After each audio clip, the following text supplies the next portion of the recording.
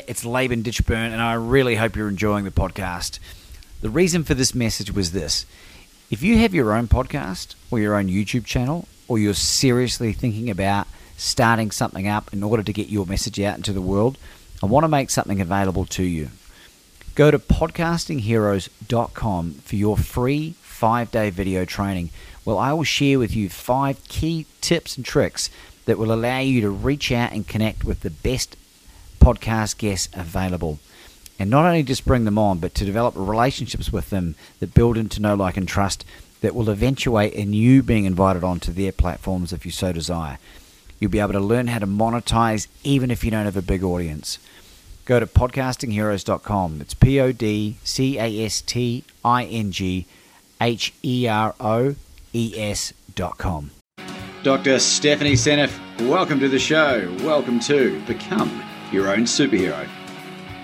Thank you so much for having me.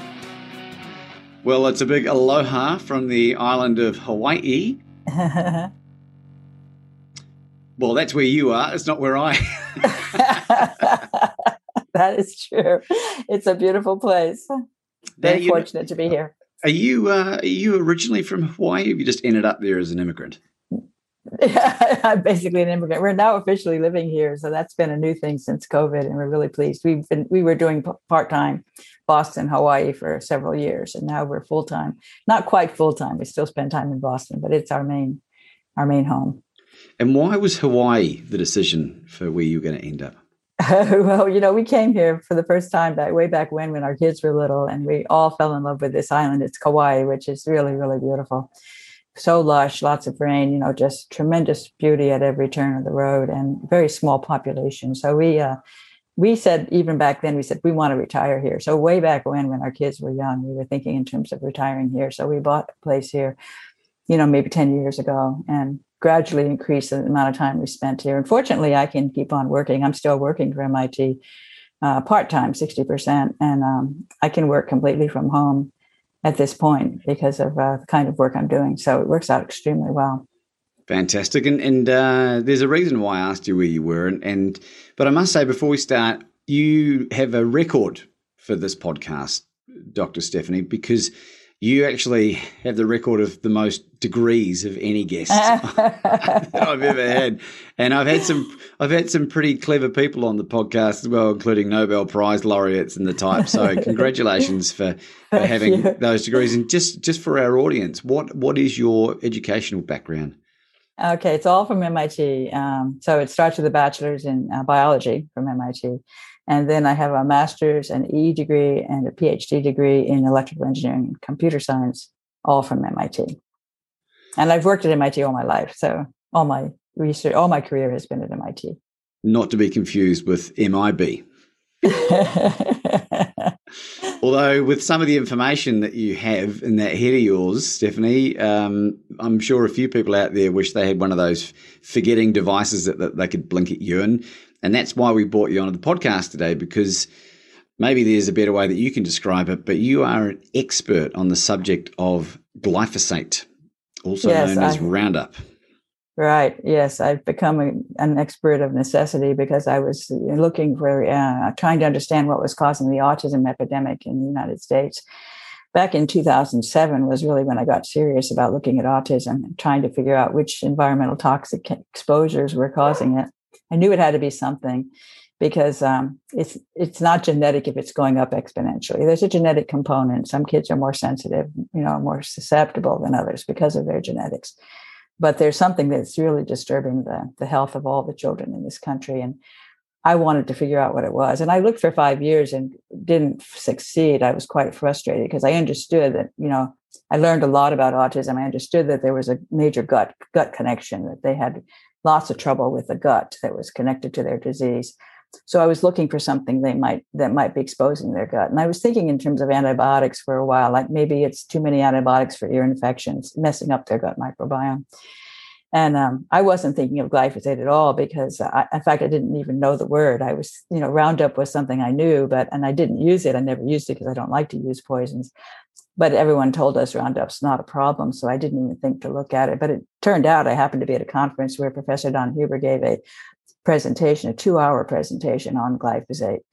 And I was on the edge of my seat. I was like, wow, this is it. I mean, it became so clear just from what he said about what glyphosate does and what I knew already about what autism is. It fit so well that I just became convinced. And it was after that I found out that autism rates are going up exactly in step with the rise in glyphosate usage. It's the perfect match when you plot the two curves over time.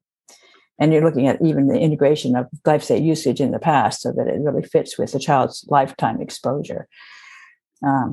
Strongly correlated with the rate of, and this is across the country, of course, the entire country, when you look at that systemic level. So for the layman, Stephanie, what is glyphosate and what does it do and why is it bad? Yeah, glyphosate is the active ingredient in Roundup, and most people know what Roundup is. You can go down to the hardware store or the garden store and get glyphosate to kill the dandelions or to clear out the weeds in your walkway. Very popular in the United States for that purpose and completely unrestricted. People maybe don't know that it's also very heavily used in agriculture, and particularly since about 2000. They came up with very clever technology that could introduce genetics into plants that would keep them safe from glyphosate. Glyphosate kills all plants unless they've been engineered to resist it. So it's a fantastic weed killer. And the claim was that it's very harmless to humans, like aspirin. It's like extremely non-toxic to humans, which made it a really, really wonderful herbicide. And so it's just set apart from all the other. We have a lot of herbicides and they're all used. All the other ones pretty much are regulated. You can't just go to the store and buy it. You have to have a process, and farmers use it, and all the other ones are considered to be much more toxic than glyphosate. But I don't think that's true. I think glyphosate's right up there with the rest of them. And we don't realize that. And so it's used far more than any of the others because it's quote unquote so safe. And it's used extensively on all those GMO crops, which are the major crops of the food industry, the processed food industry, the corn, the soy, the canola, the sugar beets. And then there's alfalfa. Those are all major GMO crops that have been engineered to resist glyphosate. They just spray the poison all over the crop. It doesn't die. Very handy. But it gets into the food because it gets taken up by the crops. And maybe the worst is that they're spraying it right before harvest on non-GMO crops. Many people think I can buy non-GMO, I'll be safe. That's not true at all, because some of the highest levels are being found in non-GMO crops. And these are crops that are sprayed right before harvest as a desiccant. It's very convenient to spray with glyphosate. You synchronize the harvest too, so you get everything to go to seed at the same time to increase the yield.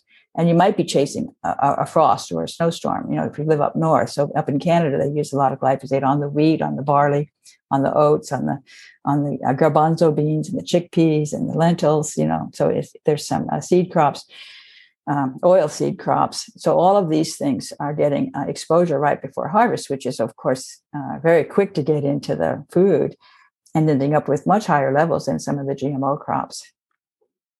Because it lasts a little while as well. I think like up to 4 months, maybe a little bit longer. It's very variable. And that was something it took me a long time to try to get the story on that, because it's quite complex and depends on the soil type. It can get taken up into trees and it can stick around for 12 years. There was a study out of China that still found it 12 years later in trees. And it can get into the ocean. And if it gets too deep, or because sunlight can break it down, but if it gets into the deep ocean, it can stick around for at least a year. Brazil showed that it was accumulating every year to year. They were getting more and more in the soil because it wasn't completely degrading before they introduced the glyphosate the next year. So it's accumulating in some soils, and it particularly depends on the soil type as far as whether there are microbes that can break it down. But if those aren't there are ways that it can get trapped in biofilms and not be able to, they don't have access to it. So there's various ways that it can elude getting broken down. Evade, and end up sticking around for a long time. So allegedly, it's supposed to disappear after a couple of weeks. This is what we're told, that it's it's great because you spray it 2 weeks later, it's gone. And maybe in ideal conditions that might be mostly true, but it's not. But there are many conditions in which that's not true.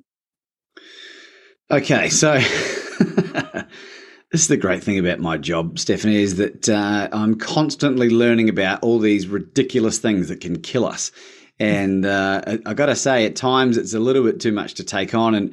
And I know that the general public do experience a bit of fatigue around being bombarded with, what's good for us and what's not, and there's so much misinformation around.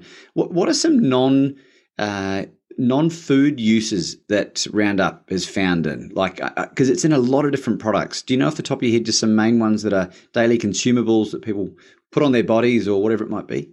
It's not used in those products, but it can end up in them just because it's in the things that those products are built from. For example, and cotton is a big one because cotton is a GMO crop, Roundup Ready crop. And I think it was Argentina, it might have been Brazil, one of the countries in South America, there was a study where they looked for glyphosate in common cotton products, and they found it in tampons, which is very worrisome for me. I mean, I think you need to use organic tampons. They found it in, sterile cotton gauze. I imagine that it's in children's clothing, and the children today have a lot of issues with eczema. And I'm wondering whether the cotton clothing is causing the eczema because of the glyphosate in the cotton that they're wearing. It's probably, so I wrote a paper hypothesizing that it would be likely to be present in certain drugs, especially injectable drugs. And we did a big study on drug side effects and found interesting stories about certain drugs that had really peculiar nasty reactions that could, adverse reactions that could even kill the patient. And then we analyzed which drugs they were. And when we determined whether it would be plausible those drugs would have glyphosate in them, it was quite stunning. One was a drug that was basically a protein that is made by cows in their lungs, and they extract it from the cow's lungs. And the cows a study on cows showed the highest concentrations of glyphosate in their lungs. And this protein was causing some bizarre reactions under certain circumstances that nobody could understand. And if that protein is contaminated with glyphosate, that could explain it, because injecting glyphosate is really, really a toxic way to present it to the body. So we found, and also just blood products, glyphosate in the blood, because glyphosate is definitely in the blood. So when you're getting platelets or something like that, you're probably getting glyphosate. And it depends on the person you get it from as far as how much is there. So those cheap jeans you're getting from Target might be doused in glyphosate. So you've got it against your skin, which is not great, obviously. And then if you're talking about tampons, I mean, you're passing really that blood barrier, aren't you? Like, yes.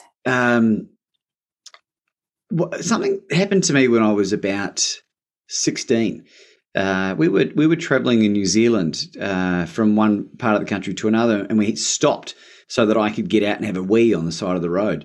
And I got dusted by a crop dusting plane. Oh no! And it's only with the benefit of hindsight now that I developed headaches for a few years. Wow. And then I developed GERD at 19. Yeah, wow, interesting. Which is really young to get. Yes, GERD, absolutely. isn't it? And I just wonder if that might have been Roundup. I mean, I bet you it was. It makes sense to me. Both of those make sense to me. Would that have been enough of a dose to do any real damage? I think so. I've actually been contacted by multiple people who have shared with me, someone was out walking their dog and they got hit by the plane spraying the glyphosate. And both the dog and the dog walker got very sick after that. And someone in Australia actually was sharing with me a similar story about having had an incident in which they were exposed to high levels of glyphosate. A single incident, high levels, I think would be a very, very difficult thing to recover from. Well, we're assuming that the food that I was eating, thankfully, Stephanie, my mother, for whatever reason, had us on a fairly organic diet from a very, very early age. She was a bit of a pioneer in terms of people that I know, but we still were eating bread and eating lollies and stuff that probably would have had access, and a lot of it would have been imported from the US as well. And I just wonder what levels, like how can you test to see how much glyphosate you've got in your body, or what's a telltale sign? You can get glyphosate tested in your urine. That's something you can do. Even I think you can actually just order a kit and get the kit and get the sample and ship it back and get the results for glyphosate contamination in your urine. And that seems to be a good indicator of disease, because I've seen several papers now that have shown glyphosate in the urine correlating with disease for humans. So this is really quite remarkable. There was a study on fatty liver disease. And in my book, I have a chapter on the liver, and I talk a lot about fatty liver disease. There was a study that compared healthy people to people with fatty liver disease, and then they separated them into two crowds: worse disease and more benign disease, less advanced disease. So they had 3 piles, and then they measured the glyphosate in the urine of all the groups, and they found statistically significant differences among all 3. So the worst fatty liver disease, the most glyphosate; the healthy, the least glyphosate, and in the middle was the less advanced. And there was a study on rats that showed that if they exposed them to glyphosate at levels below regulatory limits over an extended period, they also developed fatty liver disease just from that low dose exposure. So, I mean, people think it's so harmless, and they think the levels, and the government thinks the levels of exposure in the food are nothing to worry about. So my government never measures glyphosate in the food. They basically say it's too expensive and it's a waste of money because the stuff is harmless. So why do we care? We know it's in the food and we don't care. Well, Anna, my darling fiance, is Russian, and I know that you mentioned in the book that the demon that is Vladimir Putin, who I actually admire, I think, with many of the things he does, and this is added even more. He's basically almost banned glyphosate from Russia, and they want to become the biggest organic producer of food in the world. Is that right? That's what I've heard. And I'm delighted that he's doing that. And I'm delighted that he's standing up to the West and saying, hey, you guys, wake up. This stuff is toxic. We're not going to allow it. And Russia's positioned well to do that because they have a lot of small organic farms already.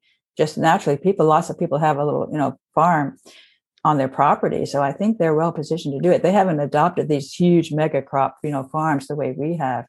It'll be much harder for us to revert back to the good old days, which I consider when you had those small family farms. We need to bring those back in my country. We need to do it fast if we want to have a healthy future. The United States spends far more on healthcare costs than any other country in the world.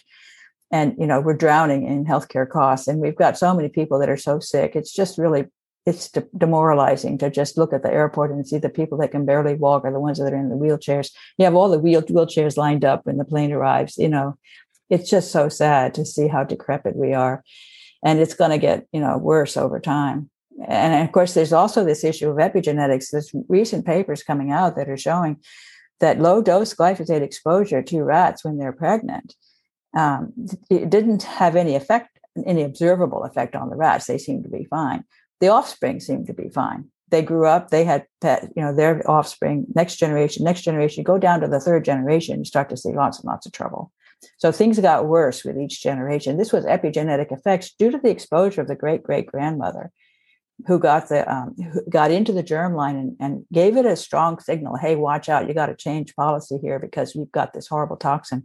And those cells learned something from that exposure that caused them to behave, to remember that all the way through all those generations. It's quite fascinating. The epigenetics is a very interesting area of research.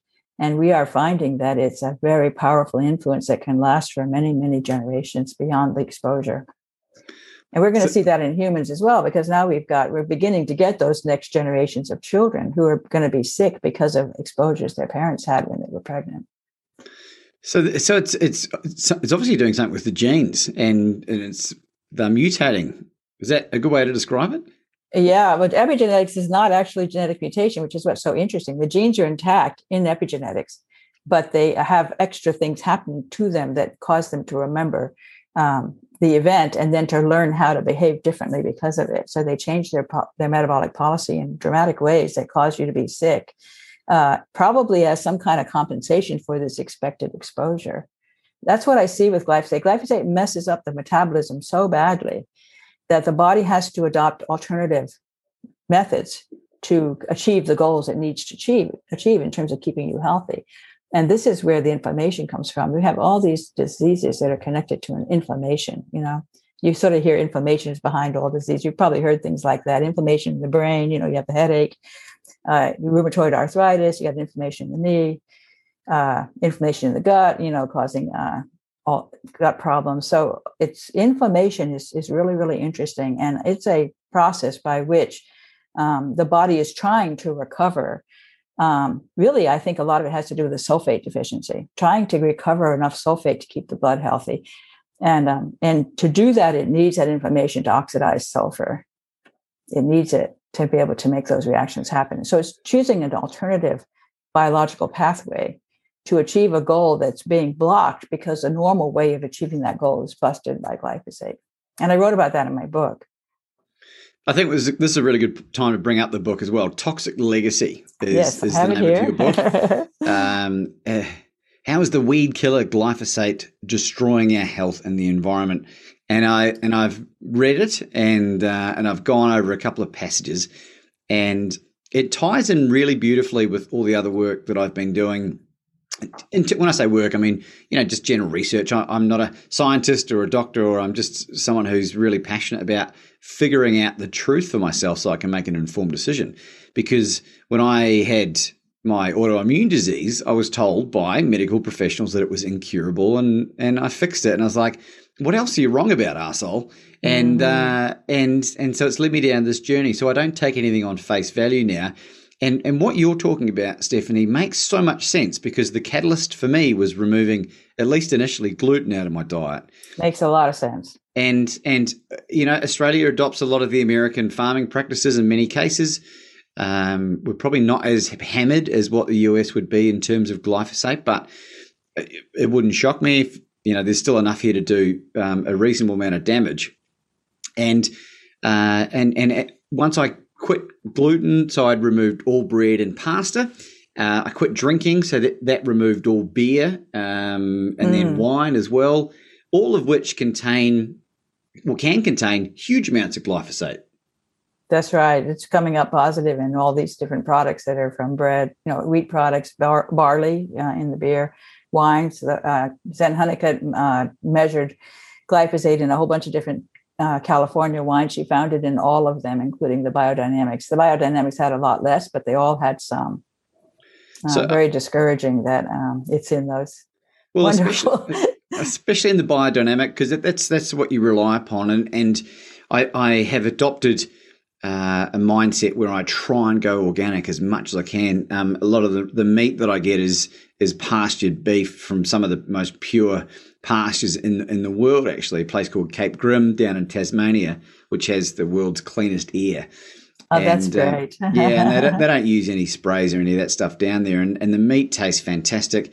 And so that will explain to some people, I think, the effectiveness of what I've been doing with a carnivore diet, because although people say you need a more diverse diet, I've eliminated the majority of the channels in which to take on glyphosate. Is that? I think you probably have, actually. I think that's probably true. And I actually think that when people do go on a more, high-fat diet, a high animal-based diet, I think they're getting less glyphosate. They have a lesser chance of eating the foods that are really highly contaminated, because it's coming directly from the crop. That's when you have the wheat.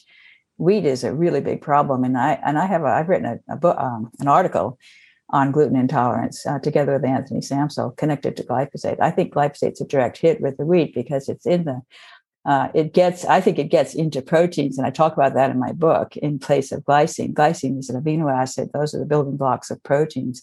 Glyphosate is a glycine molecule, except it has extra material stuck onto its nitrogen atom. And I argue in my book that glyphosate is getting into the proteins by mistake. And this is what's causing all these different diseases that we're seeing. And gluten intolerance is a very good example, because glyphosate, I think it gets into the wheat protein. Gluten is a difficult protein to break down anyway, because it has a lot of prolines. And we have specialized microbes that help us break down the proline. And the lactobacillus in particular, they have several enzymes that are unique that help the host to metabolize the gluten by virtue of being able to pull the proline out of the molecule. And lactobacillus are one of the hardest hit microbes from glyphosate. So you're killing off the microbe that would help you digest the gluten, and you've got the glyphosate in the gluten. It makes it even harder to digest. And you also mess up the actual digestive enzymes, because Anthony Samsel found glyphosate contamination in a product he ordered from a lab, a product that was a digestive enzymes from a pig. And he found high levels of glyphosate in these enzymes that digest proteins. So it's messing up the enzymes that digest the proteins. It's messing up the bacteria that help us break down the proteins. And of course, it's in the protein, which makes the protein itself more autoimmune prone. So all of that together makes the autoimmune disease from the gluten become quite probable. Okay, so I find that so interesting, Stephanie. Because the ruminant animals seem to be a really effective way of minimizing the transmission from glyphosate. Is that are we on the right path with that? Yeah, well, we don't know. I mean, they do have glyphosate also in the cows if they're being fed glyphosate contaminated food. And a lot of them are getting a high dose of glyphosate in their feed because they're eating these GMO products. And studies have shown, they've actually looked at the tissues of the cows. I mentioned earlier, the lungs had the highest levels, which we don't eat the lungs, so that's good, right? From that standpoint. But it was found in the tissues of the cows. So but I suspect the muscle probably has a lot less, Well, the reason I find that so interesting as well is because of late I have gone off eggs and pork. And salmon. And it turns out that almost all of the salmon in Australia is fed these pellets. And a lot of them are soy-based pellets, right? And because they colour the flesh, because as I've learned, the way that the salmon develops the colour of its flesh is from the vigorous activity of swimming upstream, right? Oh, interesting. Now, I don't know whether that's 100% the truth, but that's what I read from a reliable source, so we'll just run with that. But the pork is fed soy meal. Yes. And where I live in Melbourne, in the state of Victoria, and I've spoken about this on previous podcasts, the laws around organic are very, very ambiguous because during periods of drought, they're allowed to feed them emergency rations, which is soy meal. Oh, gosh. So it makes sense to me that I've developed this sensitivity, and people are like, oh, you're becoming, intolerant to this stuff. I'm becoming dialed in is what's happening. My body's learning what it likes and what it doesn't. Yes. It could be you have an extra sensitivity to glyphosate, because of the accident that you mentioned to me earlier. Like the Incredible Hulk. That your body has learned how to detect it. I was surprised to find I was looking at, I was interested in dogs, feeding dogs pork, because I thought pork fat would be a great thing for the dog, probably good for its fur. And so I was, I was interested to see, and I looked up on the web, pork fat for dogs. And I get all these hits about pancreatic cancer, you can't feed your dog pork fat because it's going to cause pancreatic cancer. I was really stunned because pancreatic cancer is one of the diseases that's going up exactly in step with the rise in glyphosate usage. And the pigs are getting tons and tons of glyphosate in their feed. So it doesn't take a rocket science to figure out that they're probably getting a lot of glyphosate in that pork fat. And that might be what's causing the pancreatic cancer. It just seems stupid to me that a dog can't eat pork fat, Well, so the issue is, and this ties in beautifully with Dr. Chris Kenobi and Dr. Joe McCullough, who you know very well, with regards to omega-6 or linoleic acid from seed oils. Because pigs and chickens aren't ruminants, they take on the omega-6 in their fat. And that's where the link between taking on all of this stuff and the inflammatory response as a result. It's like you got this double whammy. So you've got these oxidized seed oils being consumed, and then you've got the glyphosate on top as well. It's like, if you're eating just standard American fare, you don't have a shot, really, do you? Right. And in fact, I do know Chris Kenobi, and I remember we've had exchanges about all this issue with this linoleic acid. And and of course, McCullough is very big on that. He's got a new book coming out, or it's maybe already out, on linoleic acid and its toxicity. And so, of course, that was very interesting to me. So I did the fats are a real tough topic. If you've ever tried to research them, they're so complicated because they go down all these different biological pathways, and they produce these things called icosanoids and leukotrienes, all these ridiculous names of these different products. And there's just a million of each one of them, so it gets into a big fat mess pretty quickly. And you're like, I can't figure this out, forget it. But there is something pretty simple about it. When you look, harder, you realize there's basically 3 pathways for these linoleic acids to go. And one of them is this LOX pathway, lipoxygenase, which produces these leukotrienes. And then there's another cyclooxygenase pathway, which produces something else, prostaglandins. Those are both bad. They cause inflammation. But there's a third pathway, and that's the cytochrome P450 enzyme pathway. And that produces a product that actually acts like an endogenous cannabinoid. So it's going to be beneficial because, we've had so much health benefits from cannabinoids lately. We've gone crazy with them. Your body, because glyphosate suppresses cytochrome P450 enzymes, the linoleic acid can't go down that pathway very well. So you get it blocked up, right? You get extra linoleic acid that you can't metabolize into this beautiful thing. And it's basically a signal that those cytochrome P4 enzymes that are broken is what causes these other guys to be produced. So there's the body is saying, oh my God, the CYP enzymes are broken. This is big trouble. And then it makes these other molecules that signal that trouble and cause that inflammation that you need in order to get at the problem a different way. So it becomes a mess as far as you no longer can do the biology the right way. So you're stuck creating collateral damage through this alternative pathway that involves these very different enzymes because the enzymes you really need are broken. And I think that's really a big part of glyphosate's mischief is this disruption of those cytochrome P450 enzymes.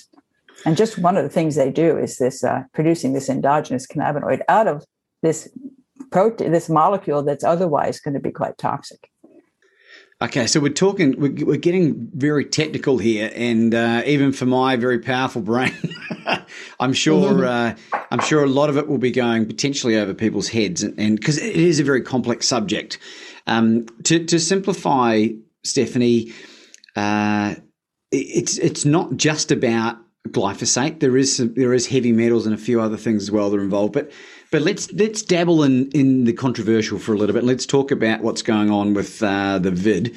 And I heard something through Tucker Goodrich, and it was an interview that he did with some doctors who were talking about the people that were actually dying from COVID had two major contributing factors: comorbidities in the form of like metabolic health issues, whatever it might be. But they also had excess stored linoleic acid. And you've got another component that relates to that as well. Yes. I mean, that's very interesting. And another one I would say is vitamin D deficiency. There's been a lot of studies that have shown much worse outcome with vitamin D deficiency. So it frustrates me the government doesn't say just get outside and get some sunlight, so you can boost your vitamin D. They should be telling us that if we want to be safe from COVID. And of course, glyphosate disrupts the activation of vitamin D because that's also a cytochrome P450 enzyme. So because of these CYP problems, the CYPs are the cytochrome P450 enzymes, all these molecules get diverted into other pathways that cause trouble. And linoleic acid is a good example, and vitamin D is another example. It can't be activated. Linoleic can't be turned into a cannabinoid, which would really calm things down and make you feel a lot better. And so you get this, and the linoleic acid is actually really interesting because it gets trapped in the virus membrane. The virus actually has little holes that fit linoleic acid beautifully. And so when it comes through the membrane of the cell, it picks up a lot of linoleic acid and sticks it around its outside. And then when you get that inflammatory response, the linoleic acid gets oxidized to produce these leukotrienes that are very that then generate more inflammation. So you get a kind of a feedback loop that causes incredible inflammation in the lungs. It starts damaging lung tissues because of all this linoleic acid that it picked up from the cell membrane of the cell. So if you had been able to process that linoleic acid into these endogenous cannabinoids, you wouldn't have so much of it in the cell wall. The virus wouldn't have so much of it in its membrane, and you wouldn't have as much inflammation. Okay. So is that too technical as well? No. Look, I'm very blessed, Stephanie. I've for someone who never finished high school, I've been a furious learner for the last 5 or 6 years. I've consumed nearly 500 books in different areas. And I've got to say, they say an average CEO reads a book a month. I want to be president of the universe, by the time from a reading capacity. And I'm so fortunate because I read all the books of all my guests, and a lot of them are, like Dr. Robert Lustig, who we spoke about earlier. Yes. There's so many crossovers, and Dr. Chris Kenobi and Dr. Gary Fettke and Professor Peter Bruckner. It all ties in to this goal that we have. And And the danger is that a lot of this information, as I sort of mentioned earlier, can be really overwhelming for people. So what are some basic fundamentals that people can do to improve their own health? Yeah, I actually find it's a pretty simple formula according to what I do to stay healthy. It's really quite simple. It can take a lot of time with cooking. And luckily, I have a husband who loves to cook. So I get off scot-free on that one. But Shout we out to eat really, Victor. really well. Yeah, exactly. I think we eat really, really well. And we work at it. We make sure to get, and I do say we eat, you may not agree with this, but we do eat a salad every day with fresh vegetables, carrots and scallions and radishes and lettuce and with a dressing that has an organic egg yolk in it, so we get a little bit of raw egg yolk that way. And of course, vinegar, apple cider vinegar, which we use organic apple cider vinegar in the dressing. He makes our own dressing. Apple cider vinegar is really useful, and also fermented foods in general. So sauerkraut. And even I like fermented dairy products as well, like yogurt and sour cream. And then, of course, you're right about the meats. And we do like hamburger, grass-fed beef, and seafood, I think, is really, really healthy. So clams and oysters and Mussels. crabs and mussels are fantastic, actually. They're really a great food source for the very nutrient dense. So you're looking for nutrient dense foods, and I definitely like animal based, but I probably don't eat as much of an animal based diet as you do. But we certainly don't shy away from animal based foods, and we believe that you need to have a healthy balance. Is really what we're saying, and also, of course, low on the carbs. So low on sugar and processed foods, no processed foods. Don't buy anything that comes in a box or a bag. Basically, is the idea. And and then, of course, sunlight exposure, very much so. I don't use sunscreen. I don't wear sunglasses. I don't even wear glasses. I'm outside. My eyes are getting the sun. I think that's really important. I talk about that in my book. The pineal gland sits behind the eyes. Very, very interesting gland, the seat of the soul. And it actually responds to sunlight by making sulfate. And that sulfate, when it in the evening, it makes melatonin. That's what makes you sleep, right? So you need to have the melatonin kick in the evening as the sun sets. It's a signal to make the melatonin. And the melatonin gets packaged up with sulfate. Every melatonin molecule goes out with a sulfate stuck to it and gets sent into the cerebrospinal fluid and delivered to the brain. And that's both the melatonin and the sulfate are really important for the brain to be able to capitalize on the sulfate to be able to clear cellular debris.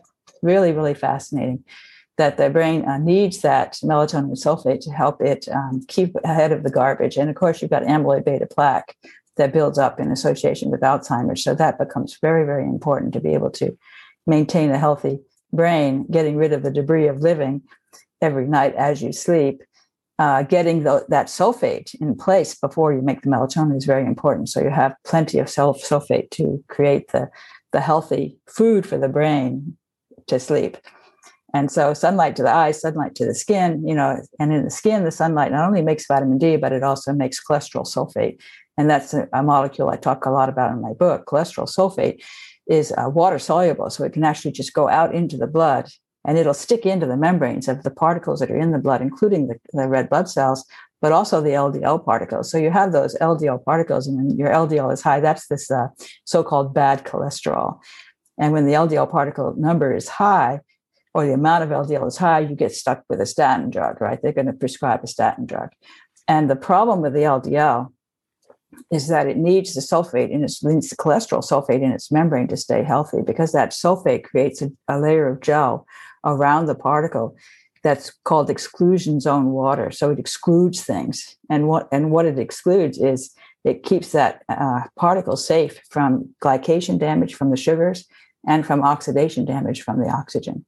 So that if you keep that LDL particle healthy, then it won't cause you trouble. But when you don't have enough sulfate, you end up with unhealthy LDL particles that can cause disease.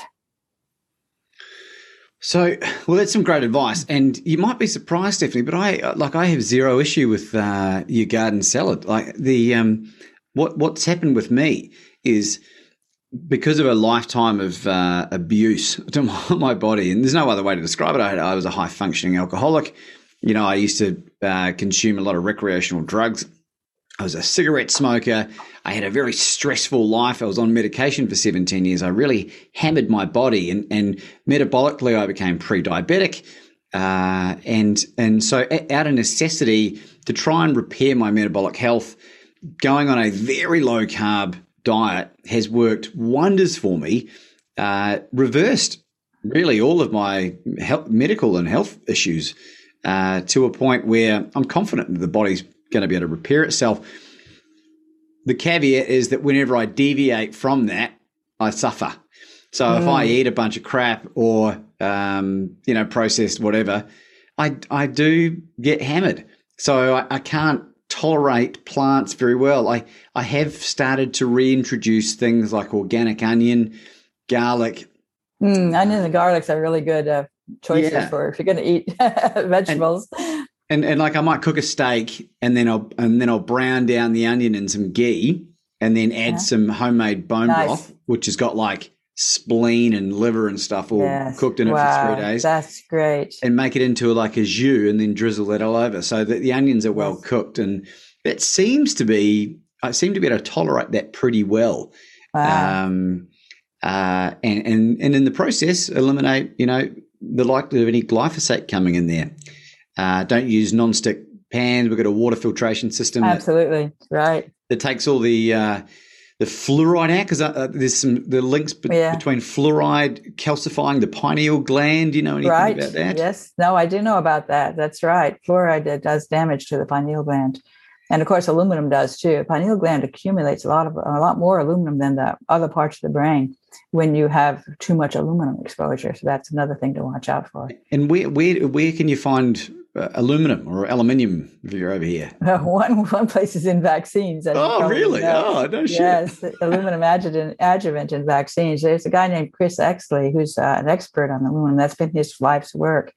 I know him personally, and he's at a university in Canada called Keele, Keele, and he's been looking at aluminum in the brain in different, post-mortem studies of aluminum in the brain, and he found shockingly high levels of aluminum in the brains of autistic children, which was very interesting to me because I've been suspecting that glyphosate enhances the uptake of aluminum in the brain.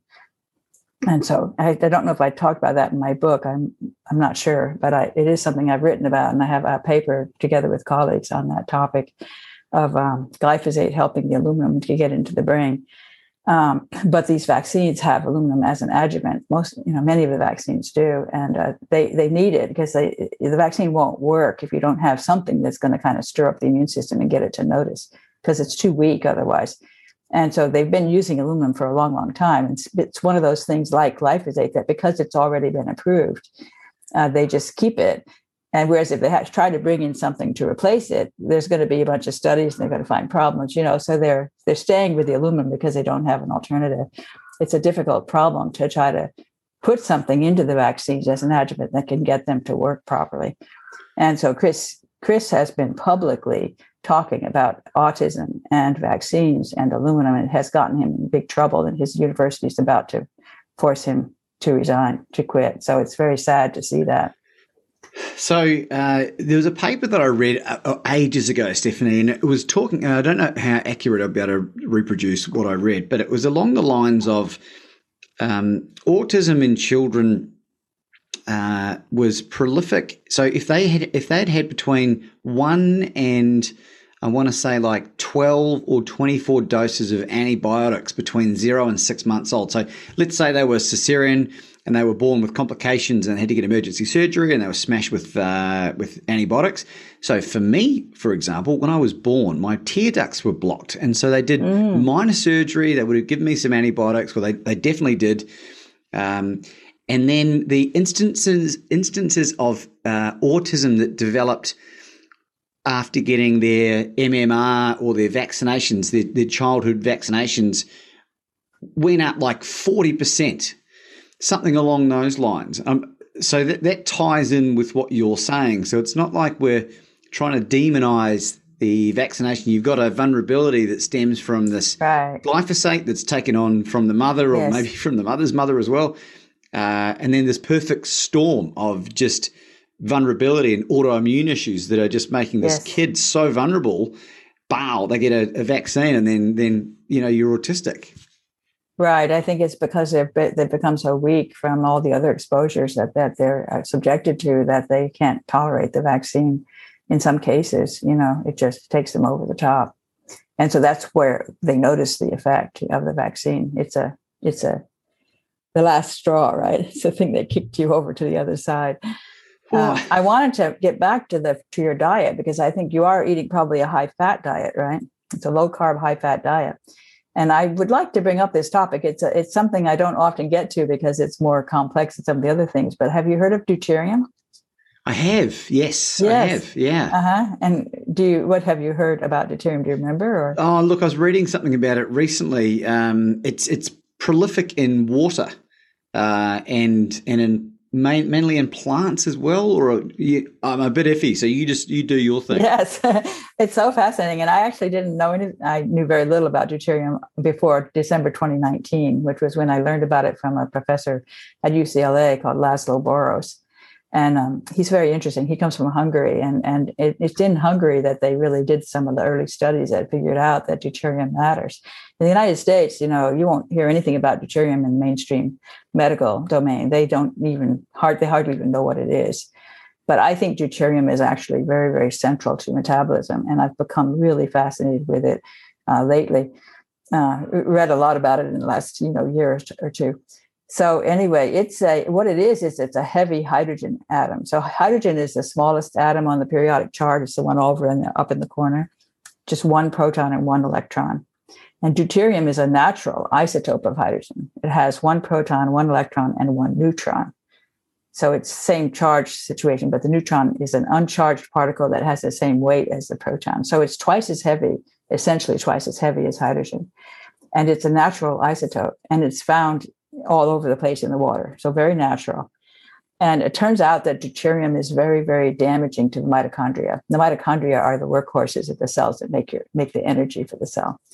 They depend on having low deuterium in their water supply to stay healthy. And there are all these enzymes that are so fascinating that have skills to select for hydrogen over deuterium in their product. And those enzymes work around the mitochondria to deliver to them deuterium-depleted water. So the water in the mitochondria normally has a lot less deuterium than the natural water, seawater, for example, because of all these processes that go on. And the enzymes that do this are enzymes that are specifically, I suspect, are being affected by glyphosate. So they match what I call my glyphosate susceptibility motif. They're going to be sensitive to glyphosate disruption. So I think glyphosate is disrupting the body's very skilled and very sophisticated mechanism by which it maintains low deuterium in the mitochondria and maintains mitochondrial health through that. And so when you have high deuterium, you end up with reactive oxygen species in the mitochondria, you get damage, you get DNA mutations and all this other stuff, eventually leading to cancer and metabolic diseases. So the thing about the foods you're eating is that they are naturally low in deuterium. The fats have much lower deuterium. In fact, ghee and butter have the lowest deuterium, I think. Ghee, butter, and pork fat, very low deuterium levels. Compared to, and probably the beef tallow as well. All these fats have very low deuterium. So when you eat a high-fat diet, you are eating a low deuterium diet, which is good because it's helping your mitochondria to maintain low deuterium in their water. Well, I'm very pleased to hear that, and that does align with what I had read. Now that you've jogged my memory, and this ties into something else. There was Joe McCullough interviewed a guy whose name escapes me. He was a heart surgeon. No, that's a totally different thing. That's regarding dental health. I did have a tooth extracted the other day, which is why I'm not as sharp as what I would normally be.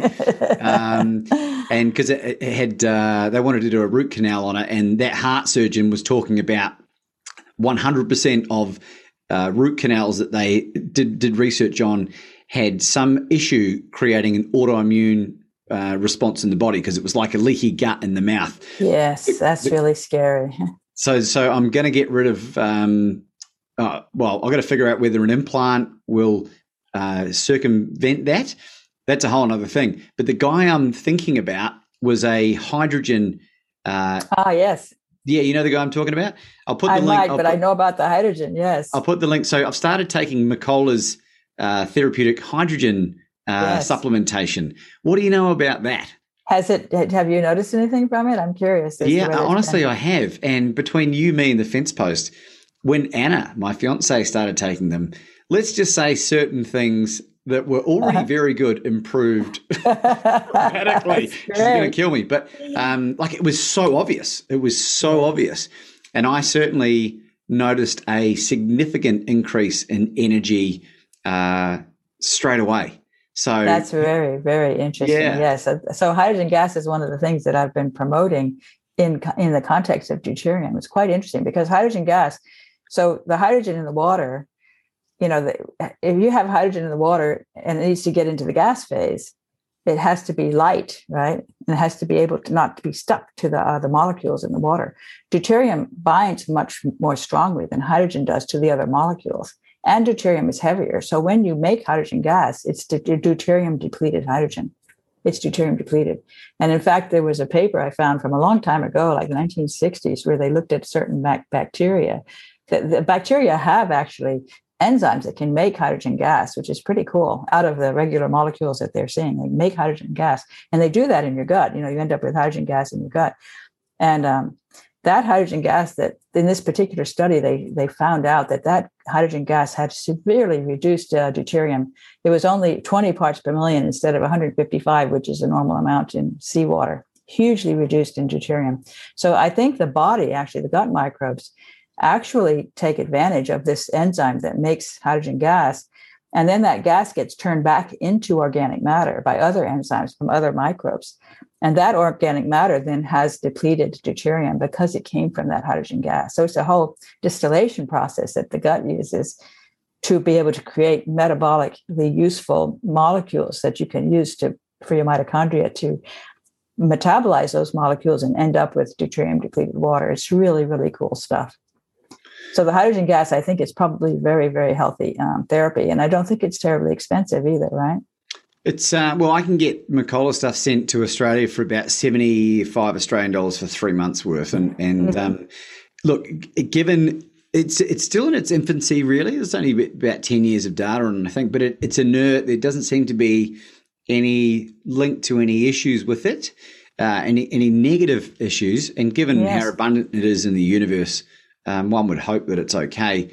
They do suggest to take it in cycles. I don't think it's something you just take every day for the rest of your life necessarily, but I'm an ultra distance runner for fun. I'm not a professional, and it's supposedly really good for recovery from distance running. And I mentioned to you off camera, I was going to attempt a 100-kilometer run on the 1st of August this year in 2021 on zero carb. There's not enough interest in doing 100, so there's only a 50K race available. So I'm going to do it with that, and I'm going to use freshly cooked, organic, grass-fed, lamb shoulder fat. The protein doesn't interest me when I'm running. It's only the fat. The fat is what will give you really a lot of energy because it's such a good energy source. Yeah. It makes sense. The Element branded electrolyte sachets I'll be drinking.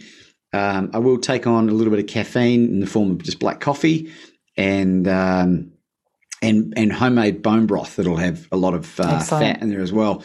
So it's going to be a really interesting thing, but I will have a couple of those hydrogen tablets throughout the course of it because the way it works, from what I've been told, it's like a really mild antioxidant and will reduce the inflammatory response from putting my body through the hell that is distance running.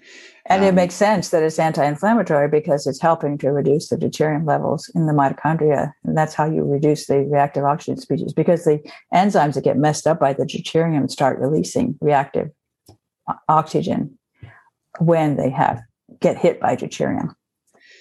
Well, this is really interesting. Anna, the reason she's been taking it is, as I mentioned as well, she's been dealing with an ectopic, and she's gone through, at this stage, 13 miscarriages. We've been very public about amazing. It, and trying to get to the root cause of it. She's part of the 5% of the female population that don't respond to methotrexate, which is a chemotherapy drug that they administer when you are going through an ectopic to stop the cells dividing so that it doesn't burst through the fallopian tube, which it did 3 years ago. Now, fingers crossed, Stephanie, at this moment in time, it's looking like we've been able to save the tube this time around. We did catch it a little bit earlier, but she's been taking this hydrogen therapy just as to mitigate, hey, it might help. And what a wonderful outcome that will be to be able to, save that tube. Because once the tube's gone, you've got to rely wholly and solely on IVF. So, yes. That's really interesting. And I think it makes sense that the hydrogen gas would help. So that's great. Holy crap, man. There's just so where do you even stop on this stuff? Stephanie, we could talk about this stuff all day. And I think what might be a good idea is to bring you back on the show in the future, because what else are you working on at the moment? Oh, I have lots of things to talk about. One that I'm concerned about is these vaccines. I want to mention the COVID-19 vaccines. They're experimental technology. They have not been properly studied. They've been unleashed on the entire world. And it would be one thing if they said it's optional, but they're forcing people to get them against their will. And I'm very, very disturbed by that, by what's happening there, this kind of rollout of this massive experiment on the entire globe. And I think there are going to be very big negative consequences, I predict, from what I've seen. I've been studying what they do and how they work, and it doesn't look good to me. So I'm anticipating increases. I mean, the United States is already burdened with so many neurodegenerative and autoimmune diseases, and I think the numbers are going to go up because of this massive vaccination campaign. Are you able to share any ideas about what some of the issues might be early? Just Yeah. Well, go for it. Yeah. I mean, I wrote a whole paper together with Greg Nye. You could post a link to it if you want on the sure page. Thing, yeah. And its title starts with "Worse than the disease?" ? And then there's a subtitle about the messenger RNA vaccines. So it's a deep dive into the technology and the potential consequences. It's an over 40-page long paper with lots and lots of references. And so we basically, when you look at the way it's done, it's just an extremely unnatural form of RNA that they're sticking into your body, and they've got it wrapped in, very tightly wrapped to keep it from getting broken down. Normally, if you inject RNA into your body, it just disintegrates right away because there's enzymes that break it apart. So they had to obsess on figuring out how to keep it from breaking down. And they succeeded by manipulating the RNA, making it very not natural. And then by adding, polyethylene glycol and adding these cationic lipids. So there's all this stuff they put in there, all of which is not natural, to create this pellet that's like extremely toxic. And so they want the cell, they inject it into the muscle cells respond by drawing in the immune cells. It's like, my God, there's something horrible happening here. We don't understand. Come on, help us. The immune cells come in, they eat the poison as well. And then a cascade happens, which eventually leads to the immune cells releasing all these little particles called exosomes that are packaged up with the spike protein, because it's the whole thing is you got to make spike protein, and the vaccine just forces your cells. They can't stop themselves from making spike protein, and it's so sturdy that it'll stick around for a long time. So they'll make a lot of it, and they'll be very overwhelmed with the spike protein. So they ship it out into these little pellets, and the exosomes go all over the body, but they can travel along the vagus nerve and get into the brain, and they can cause all kinds of brain injury. And then they can, the spike protein, because it's such a strong signal, your immune system overdoes it, and they make a lot of antibodies to the spike protein, way more than you would get if you just got the disease. It's overkill. It's tremendous overkill. And it also sets the immune system into a set point where those antibodies are more likely to become autoantibodies. So you'll get things like multiple sclerosis or lupus or rheumatoid arthritis or celiac disease. All these autoimmune diseases are potentiated by the response to that vaccine. So I'm predicting neurodegenerative diseases like Parkinson's and Alzheimer's, autism if we manage to start vaccinating the children, and Lou Gehrig's disease, all these really debilitating neurodegenerative diseases, as well as this whole class of autoimmune diseases that I mentioned earlier. So I think it's going to be very bad. I hope I'm wrong, but I can see the process and I can't see where my science is flawed. Oh, wow. What sort of time frames are we talking about before a lot of this I stuff wish I starts knew. I mean, I was thinking the Parkinson's would take 20 years, that you would just find the rates going up and you wouldn't be able to connect it. You wouldn't connect the dots, and they would make sure not to connect the dots because they don't want people to know that these vaccines are not safe. But actually, the studies are showing Parkinson's is showing up right away. Very shocking how quickly people are developing Parkinsonian-like symptoms as side effects of these vaccines. There's tremendous amount of data in the various adverse event reporting systems that are coming out of different countries. You know, UK, Europe has a whole bunch. The United States has the VAERS database, Vaccine Adverse Event Reporting System. So when you look at the data in those systems, it's just incredible how many reactions you're getting to these new vaccines that were much lower numbers, including, for example, spontaneous abortion, much higher rates of spontaneous abortion, much higher rates of death, and much higher rates of exotic. In fact, you know, things like Bell's palsy, which we weren't seeing at all with the other vaccines. We're seeing lots of cases of Bell's palsy, anaphylactic shock, and then neurological problems that are connected to Parkinson's disease. Things like freezing up, literally freezing up, which is a very characteristic feature of Parkinson's disease. So it's really, I think the evidence is showing up in the databases, and the government refuses to admit that there's a problem, even though it's very obvious that there is. And there are a lot of people who are speaking up and shouting actually to the rooftops, but they're being severely suppressed. So that they're furiously trying to take down anybody who talks about these vaccines potentially not being safe.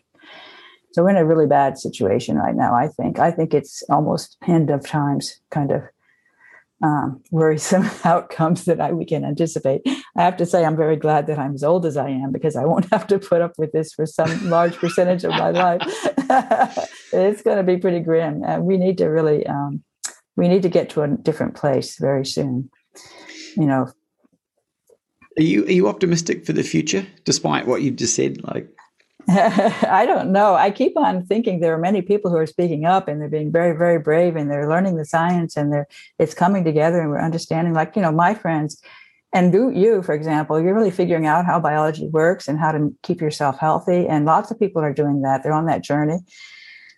They're fighting against an incredibly powerful force. You know, it just seems unstoppable. I keep thinking there's going to be a crack somewhere that's just going to open up into a big chasm, because I can't understand how it could keep on going the way it is without absolute catastrophe. So it's just, I'm really shocked by how good they are, how skilled they are at keeping the main public from knowing what's happening.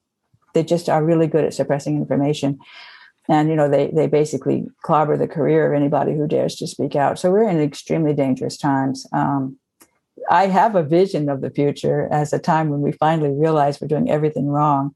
We go back to our small organic farms. We're very, very careful about toxic chemicals. Anything that's not natural, we're very aware there's probably trouble.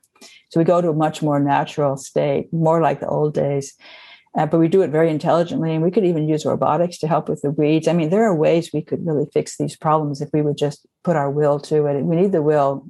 We have really the capacity. And, you know, humans are smart. If we can do the crazy things that we've been able to do with these vaccines, we can do a lot of other challenging things as well. We just need to do the right ones rather than the wrong ones.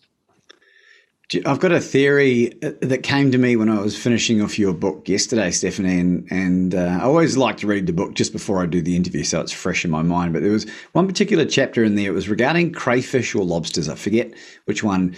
And there was a study that showed that they're very social creatures ordinarily, but when exposed to glyphosate, they became greedy and like self-absorbed. Yeah, and even belligerent, right? Belligerent, so right? With each other. Yes. And it's to do with the reduction in dopamine production, right? Yes. And so serotonin too. Yeah. Sorry, serotonin. So my theory is, since I've sorted my health out, like my mental health has gone through the roof. My contribution to society has become exponential. I operate from a love and abundance mindset. I'm not perfect, and I do get angry at times about things. And I do fly off the handle on occasion if I allow myself to get caught up in too much social media and stuff. But fundamentally, I'm doing the best I can with the tools I have available. And great things are happening in my life, right? And it's because I'm healthy. And everyone else that I interview that's on the same journey that is healthy, that they're on the same wavelength. The people that I have challenges with seem to be unhealthy, and they are the ones that I think there's a mental illness component to it. They're not functioning and thriving how human beings have evolved to function, and that's why I think there's so much aggression building up in the world, because the sheer volume of people that exist are becoming unhealthier and unhealthier. What are your thoughts on that? I completely agree. And I have to tell you, I was really surprised with the deuterium when I found a story, early work that was done in the 1960s where they exposed rats to very high levels of deuterium in their water.